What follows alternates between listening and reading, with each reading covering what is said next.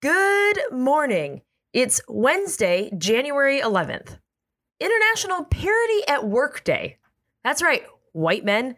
It's time for your wages to, stay exactly the same. No one wants to take money away from you, but everyone else should get pay parity.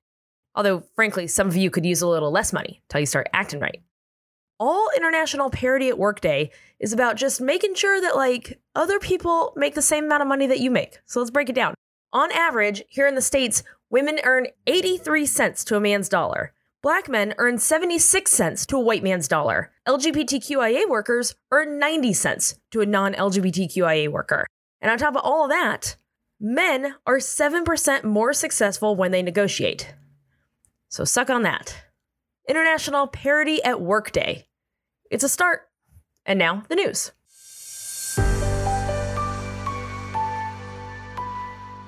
Yesterday was one of those days where a ton of news came out just a couple hours after I did yesterday's episode.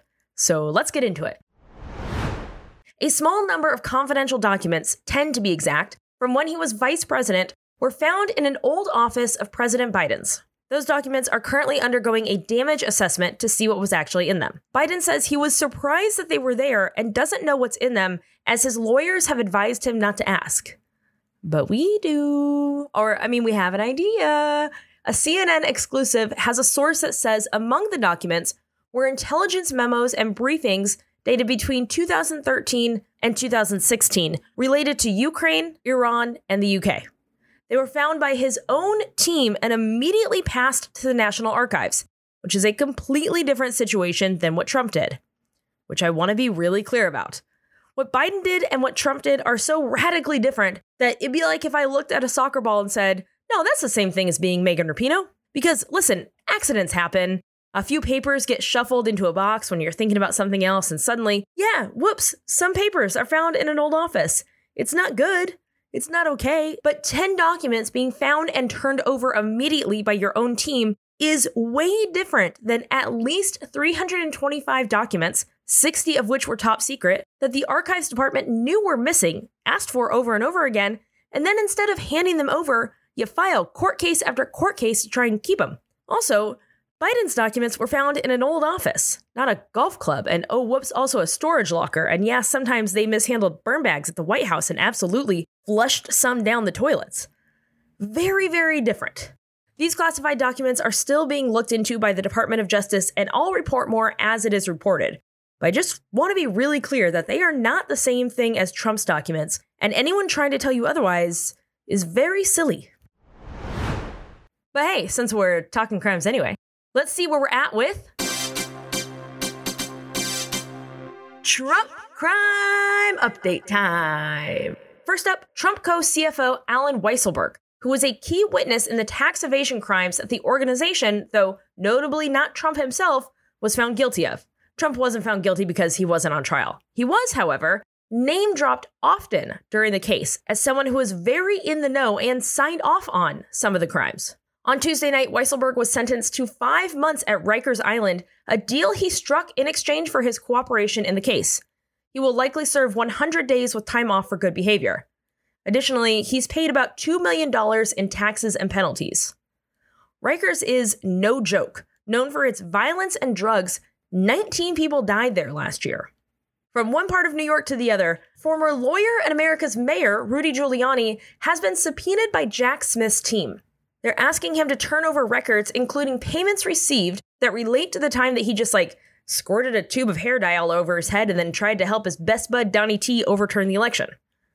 That subpoena was sent over a month ago, but has only been made public this week. This is not the first subpoena in this case. Others appear to be specifically asking for disbursements from the Save America PAC, which is what Trump set up after losing the 2020 election. Follow that money, Coach Beard. He looks like Coach Beard. I'm not going to take it back. He looks like Coach Beard. Just please go look. Things in the House are going exactly as expected and not in a good way. Monday night, after a lot of back and forth, the House narrowly passed their rules package almost along party lines, with one Republican voting no. So what's in this thing? First, the Hallman Rule. This allows lawmakers to use spending bills to defund specific programs, as well as fire or reduce the pay of federal officials. It also makes it harder for lawmakers to raise the debt limit and paves the way for the Church Committee, aka the Select Subcommittee on the Weaponization of the Federal Government. And oh, the irony of the Republicans investigating the weaponization of the federal government.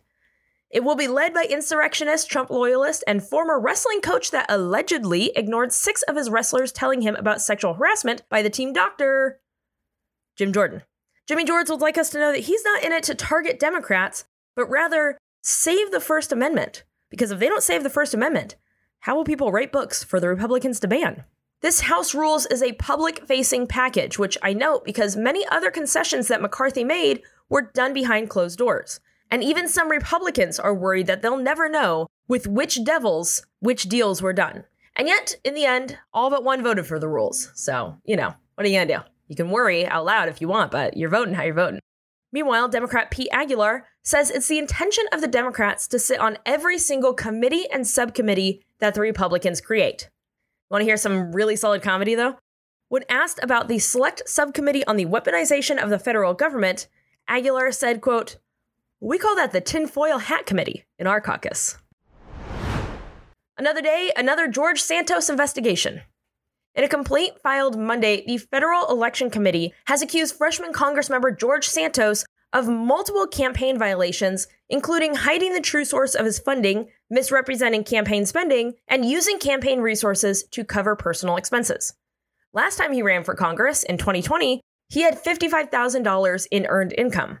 This time around, he reported loaning his campaign more than $700,000. So, where'd you get the scratch, George? Because you're allowed to personally lend your campaign money. But the question here is, who may have illegally funneled money into George's account? Authorities in Albuquerque believe they have caught at least one suspect in connection with the shootings that took place outside the homes of several election officials. The suspect was being held on other currently unknown charges, and police are now working through their evidence to see if they can also charge him with the shootings. In the past month, 5 Democratic politicians in New Mexico have been the target of shootings either at home or in their office. While no one has been hurt, the attacks include multiple rounds being fired into doors and walls of some buildings. And that's it. That's the news. For now, who knows what'll happen after I schedule this episode to go online. I'm proud of people who do a little something that I like to call pay parity. It's not hard. You just, you pay people correctly because of how everyone should have a living wage. Like, it's a wild idea, I know. But more than that, or at least as equitable as that, I'm proud of you.